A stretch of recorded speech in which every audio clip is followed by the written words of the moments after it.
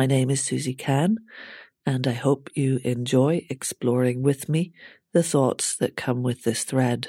If you have any interest in supporting what I'm doing or getting in touch, please do so through the website kylak.ie, where you will also find other resources and connections that I create around each podcast, so that if some of the tweaks of interest come to you through them, you have a place to go a little further and deeper, or to find other information, or to find a way to support by maybe wanting to collaborate or offer something, or even a donation.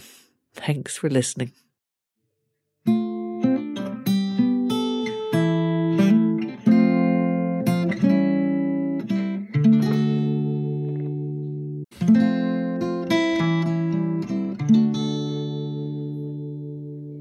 This thread in the podcast tries to address a deficit in skills that are fundamental to feeling a kind of security and empowerment. The skills that I focus on are those that are related to fulfilling our basic needs, food and shelter and crafts, and the pleasure that can be derived from those, and the meditation, the feeling that you can empower yourself in ways that are life-nurturing through the acquisition of these skills, through a great reskilling of the world into being primary producers, into understanding how we make shelter, how we produce food, how we can do crafts, and that something about that seems to really help people feel a connection to materials, feel a connection to the soil, and those connections build out from there, connect to a feeling of security and well-being. So the ones that I want to focus on in this episode, as we come to release it in Imbolc,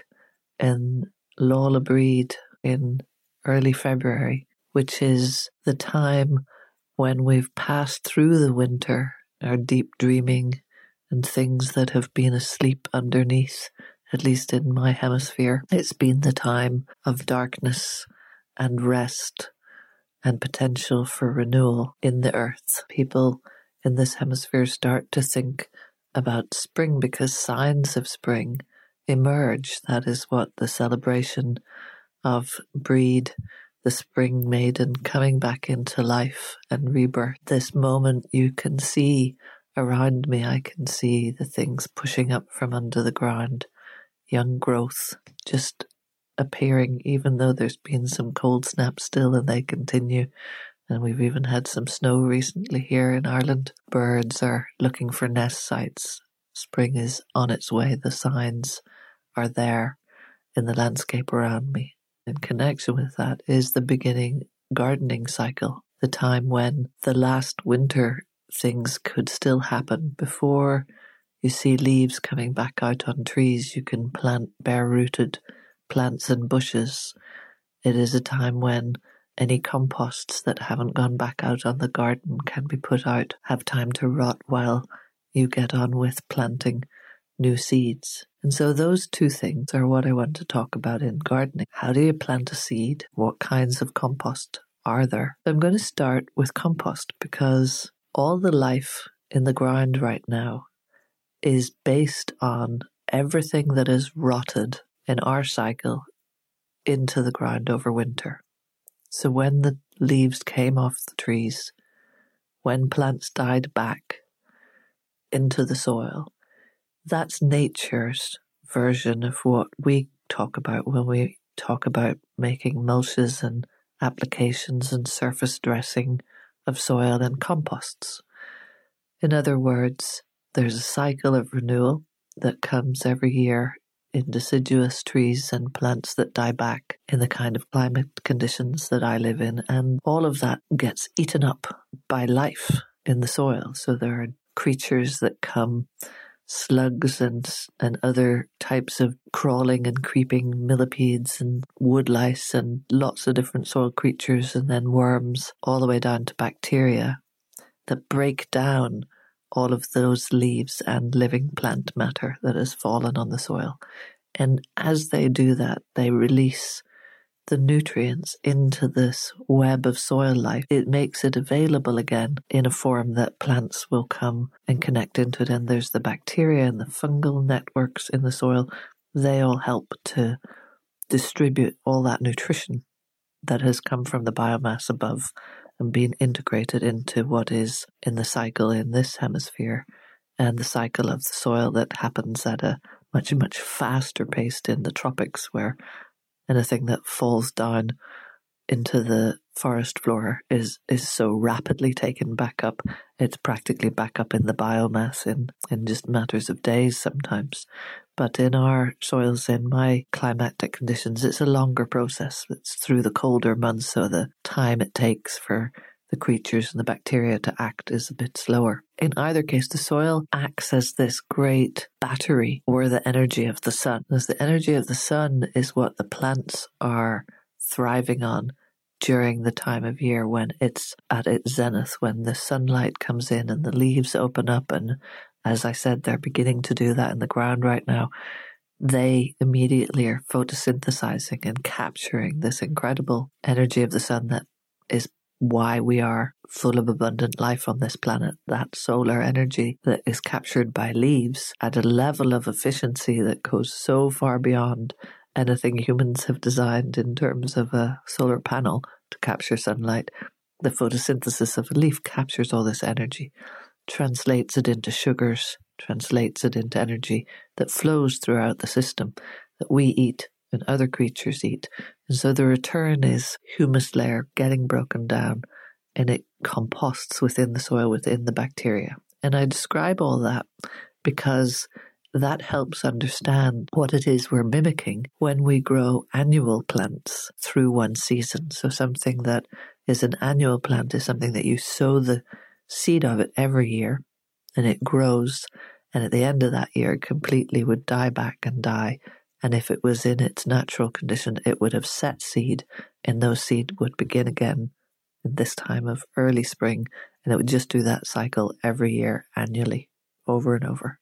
Setting seed, seed landing in fertile soil battery, life-giving medium, giving some of that ingredients to give energy back, and then it would open back up to the sun, would generate even more energy and photosynthesis and go back around the cycle. So when we're trying to grow something that's an annual plant that we wish to harvest and eat some of it during its cycle, we need to mimic the conditions that it has in a natural cycle. If you imagine that in a forest system where the young spring greens come up as they are right now, the ramsons, wild garlic, and it would be being grazed and eaten, it would die back and it would replenish the soil, and creatures that grazed on it or ate it, they'd poo on the soil, that would get returned into the soil. It would just happen naturally in a cycle. But if we have an annual garden, a vegetable garden, what we do is we eat the nutrition. But unless you have a full integrated system of human manure and composting, we're not returning that nutrition directly to the soil. So we do it indirect through the making of garden compost. And garden compost and making garden compost can really confuse people a lot. It is a simple recipe like grandmother's bread recipe. There are variations as to what goes into it, just like grandmother's bread. The basic ingredients are there. Things that are dry or brown kinds of ingredients. So like imagining the dry brown leaves fell on the ground, the straw kind of brown parts of plants with stems and stalks as they dry out. In a human system, newspaper and cardboard, because they are similarly these more woody parts of plants. And all of those is one half of the ingredients of a compost heap. They are considered the carbon materials because they're the woody, stalky, strawy, paper, cardboard material. And then the other half of the materials that go into the heap are considered the wetter ones, the green materials, things that have not turned to that more tough, woody part of the plant, so the leafy parts. And that also includes wet peels from the kitchen. It can be grass mowings, it could be young, fresh tops of plants and weeds, they are the green materials. And those materials then are the nitrogen materials.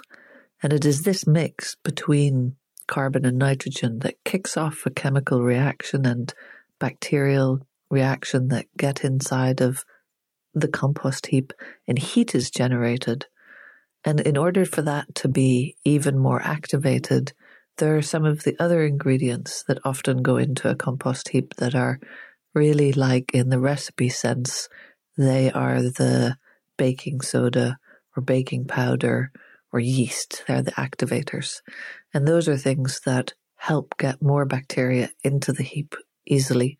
So bacteria-rich materials are animal manures, seaweed if you're near the sea. You can think of the smell of bacteria in seaweed, even fish parts. They are full of activated bacteria that get in and start developing a part of the breakdown. In the early part of the heap, there are detritus-feeding creatures, these slugs, for example, that aren't the ones that eat the young leafy greens but will eat rotting plant material. There are centipedes and millipedes and woodlice and a kind of worm that comes in that's a compost worm, like a tiger worm or bratling worm.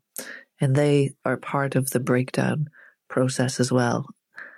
And the contact with soil is important to allow soil bacteria to get in. So a heap that's sitting on soil, even if to allow a certain amount of air, so it needs aerobic circulation for the bacteria to activate well.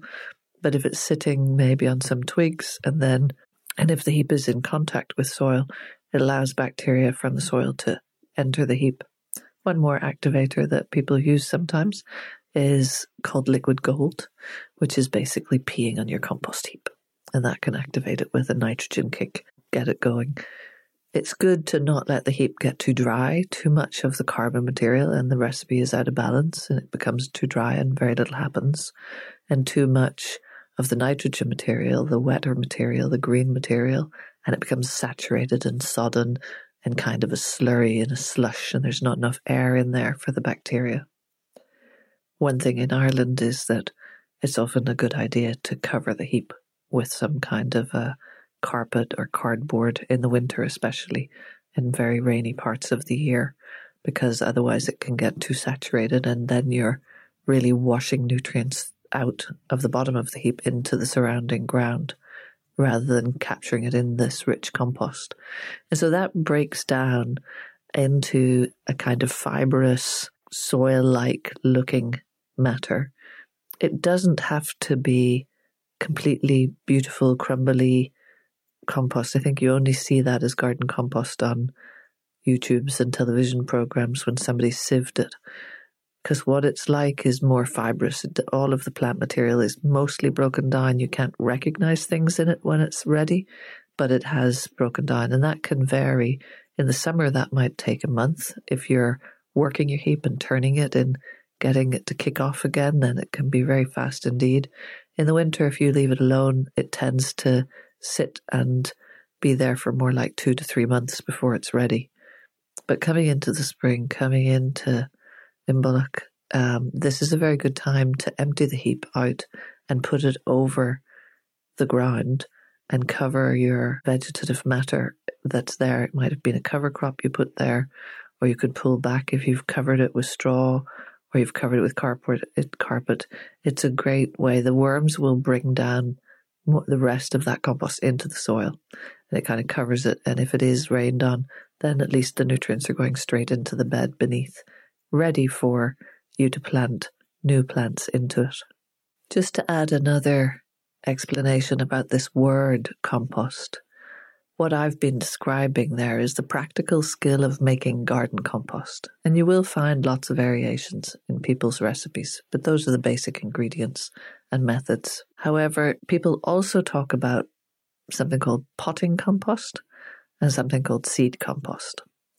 And both of these are possible to make at home. Potting compost is something that I make out of my wormery. And the reason that I use the wormery rather than the garden compost heap, and so I can be a little more selective about what goes into a wormery. I put in peels and I can put in cooked food, leftover bread, and you can even put in any natural material in cotton and linen and wool if it is done and spent and threadbare. You can't put in synthetic materials, but you can put in natural materials, and worms will eat everything. You can put in cardboard. They just go through everything, and what you get is a compost that is about 6 times more fertile than the garden compost I described. And what I do then is maybe mix that with something like leaf mold, which you can also make just from gathering brown leaves in your garden and leaving them. They can take quite a while to break down. You can put them in a wire cage or even an old sack, and they'll break down into a mush. And you could use that because that doesn't have a lot of fertility, but it can help add a bit of organic matter. And the reason that you would make your potting compost, as I've just described it like that, is because you could be more sure that you're not putting in any weed seeds or any weed roots. So things like docks, you could be a little more careful. And then that would mean that you'd have a potting compost that wouldn't come up with lots of new seeds in it from the annual seeds that might germinate from your soil if you throw whole plants into your compost heap. In general, I have a separate heap for anything particularly tenacious like dock and dandelion and creeping buttercup. I don't even put those in the heap I was describing earlier. I just put them in what I call a perennial weed heap.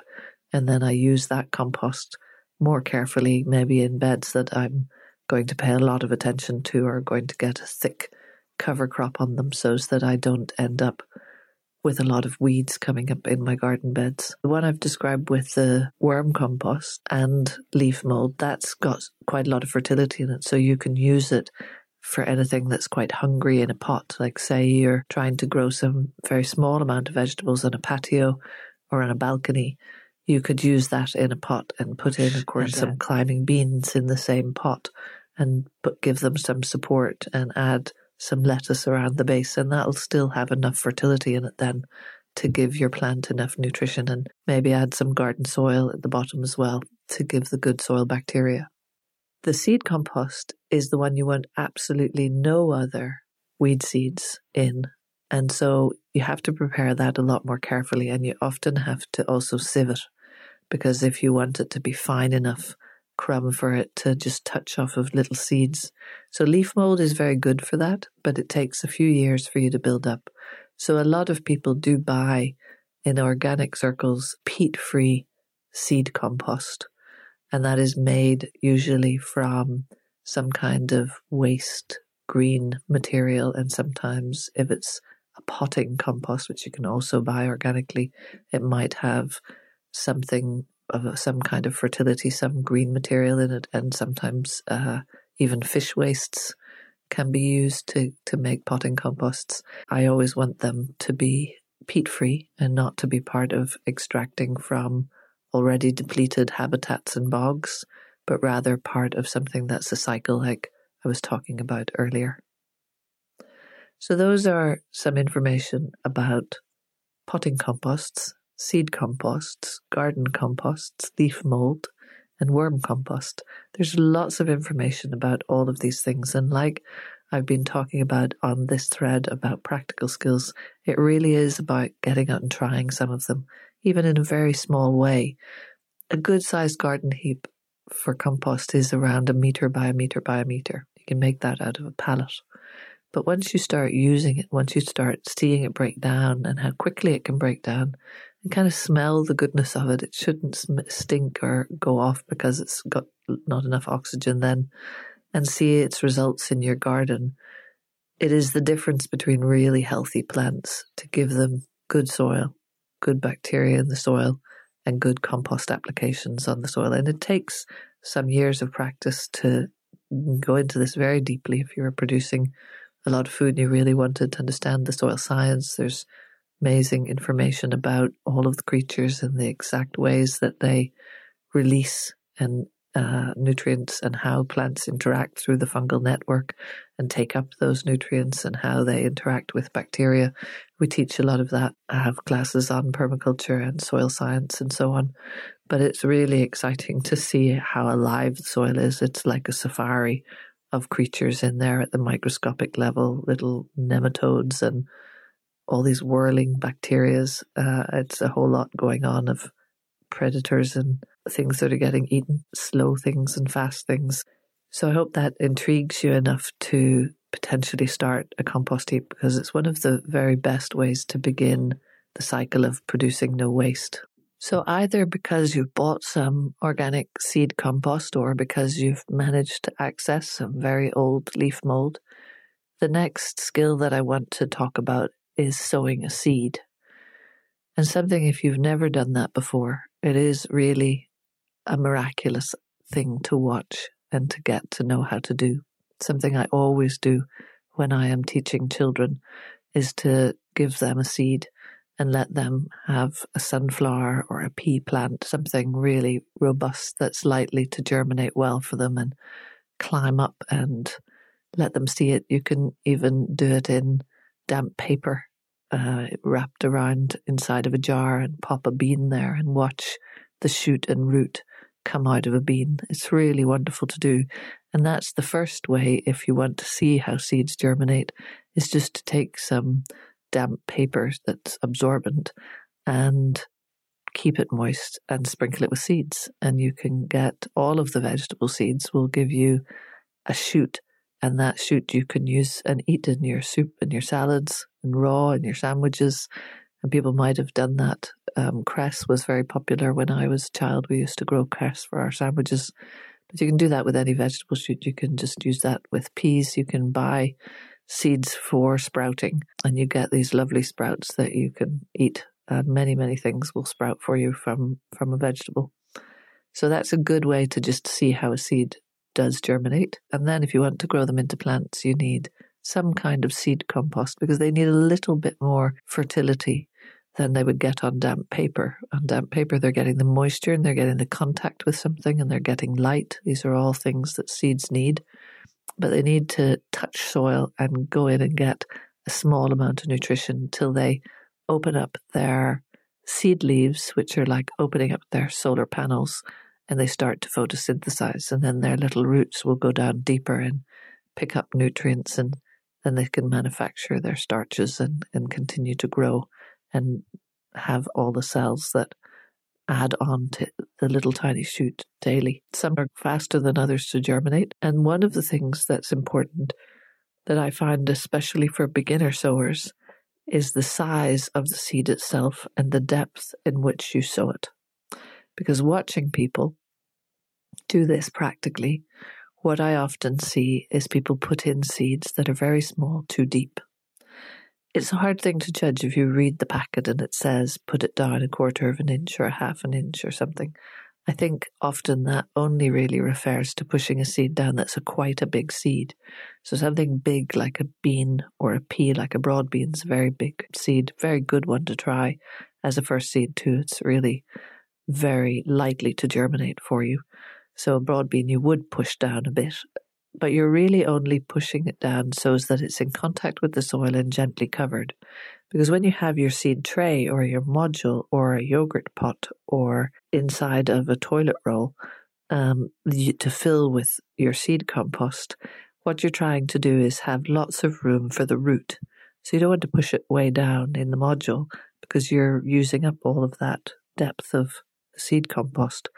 So all I do is, if it is a bean or a pea, I set it on the surface of a filled module or filled container, and I just push down until it's just below the surface, and then I just brush gently with my finger a little bit of the seed compost over it. If it's smaller than that, I think the next smallest would be beetroot seeds. They're substantial enough to see and feel in your fingers quite easily, smaller than a pea, but not tiny yet.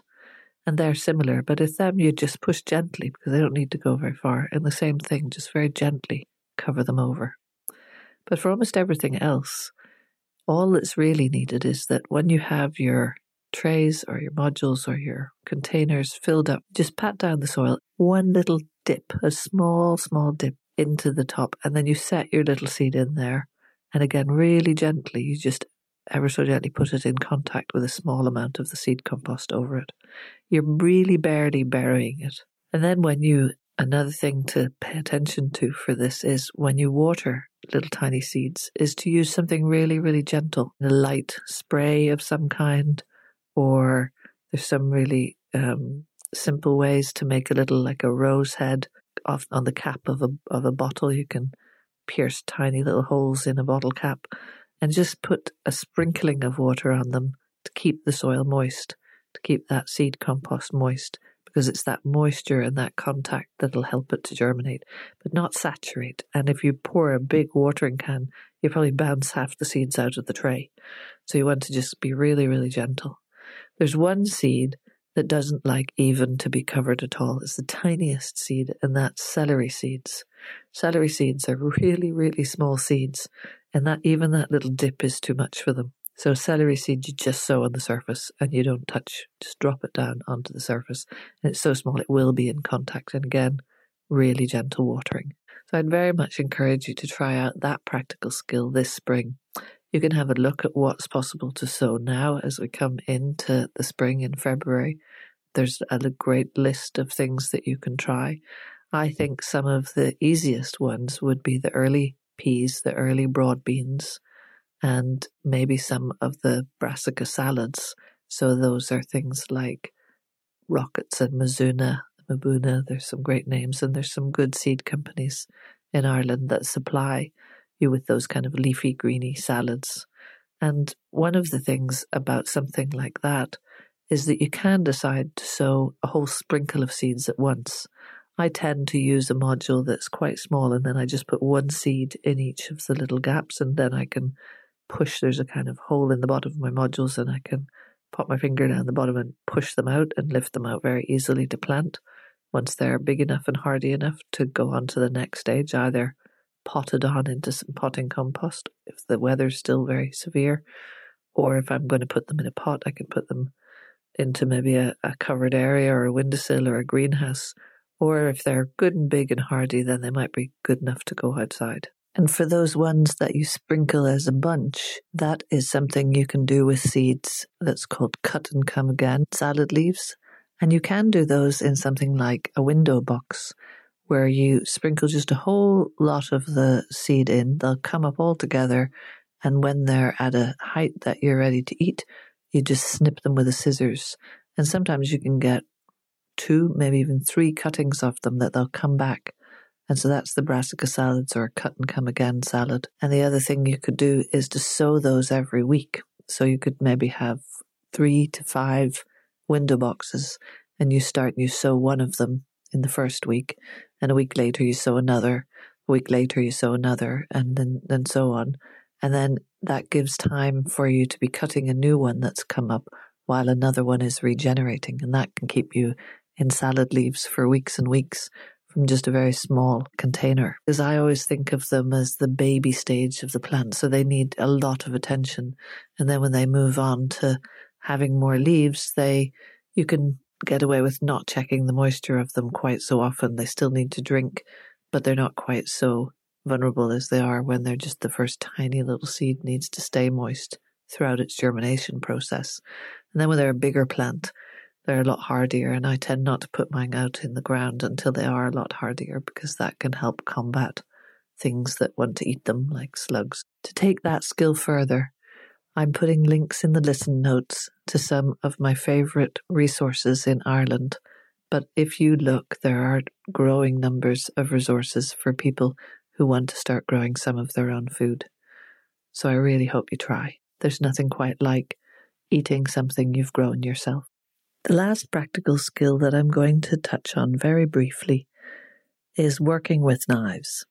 Because I talked on the first practical skills episode about the fact that I had started spoon making, I'm going to just talk to the idea for someone who hasn't used a knife at all, and I'd said maybe don't start with spoon making and the curved blade, but start with whittling. So I just wanted to give a couple of ideas for how you can start with whittling, and just a few very basic tips for what you might think about if you're going to use a knife for whittling. So whittling just means working away with small pieces of wood and a knife and seeing what you can come up with. The first thing, of course, is the choice of knife. There is lots of phrases and old adages about the hardest cut is the one with the dullest blade. And what that refers to is that if you're having to push really hard because you've got a dull knife blade, then it's easier to slip, and the force that you're putting behind it might lead to a deeper cut in a person. So the first thing is to get a good, sharp whittling knife. Of course, there are pen knives, and there are different kinds of knives that fold away and have a little locking device on them. One thing about those is that they can slip from the position of open to locked. So the ideal one for a beginner is a small bladed fixed knife. So it's got maybe a good sized handle and quite a small but sharp blade. And then that's a really nice knife to start with. So the first thing is get a knife and make sure it's sharp. And then afterwards is to keep it sharp. Now, there are really an awful lot of techniques for sharpening knives, and there are some very handy little tools now that you can purchase that you just drag the knife through a few times, and that keeps the blade sharp. But it's also good to learn what are the basics and understand how a blade sharpens, and it's called keeping an edge on the blade.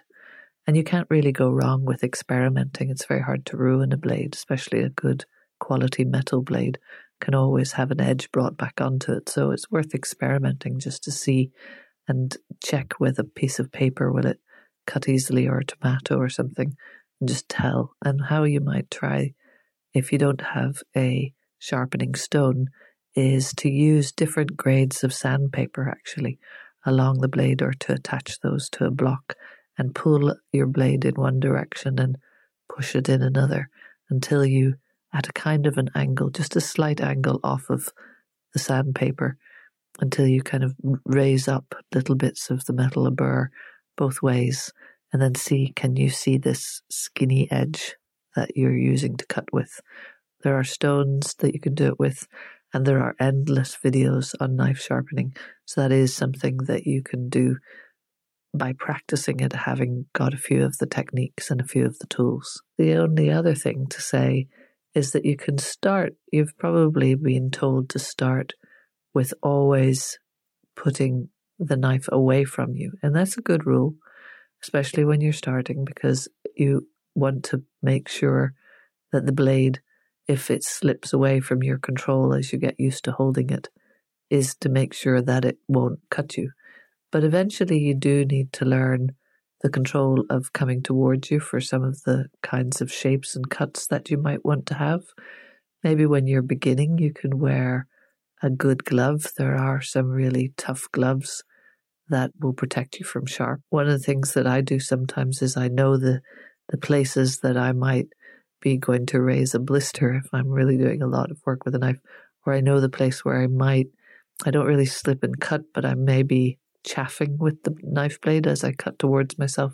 And so I sometimes pre-wrap my fingers in areas that I think are vulnerable to that chaffing with plaster, thick plaster already. It's a bit like I've put a plaster on before, risking cutting myself. But if you are going to go towards, you need to get really comfortable with the feeling. And just one of the things to do is to not be trying to do really deep cuts, and to have a nice piece of easy to cut wood is a good start. A soft wood, not a hard wood, and what's called a green wood, meaning it's quite fresh off of a tree. So a small branch, something like a ash tree or an apple tree or hazel, even willow, they're all quite nice soft woods. And what you want to do is, when you have the branches, that you want something that's not got a whole lot of knots in it or difficult parts, but just something that you can work along the grain, that you're not cutting across the grain. And what that means is that a piece of wood in a tree is like a bundle of straws. So if you imagine taking a lot of chopsticks or straws and tying them together in a bundle, that's kind of what the grain of wood looks like. And so you can imagine if you're cutting kind of into that, that's harder than if you just run along the edge and slice off small amounts of the grain of just one of those straws. So that's enough to start out. And there are just a few things that you could try from the very beginning. You could make little people, simple little stick people. You can make worms. The one that is a good one to move on to is a little bit thicker piece of wood or branch wood, and to make some simple birds, because you can really get into shaping at that point and working on the detail. And it's a lovely skill for all ages, and you just have to be aware there are risks that are associated, so you figure out the best ways to protect yourself while you learn. Then when you get more confident at maybe, a bit like paring an apple. And if you've used a knife in the kitchen, then you've got some of these skills already. And it's just a matter of applying them to this tougher material of wood. So for some people, that might be a skill you want to try out.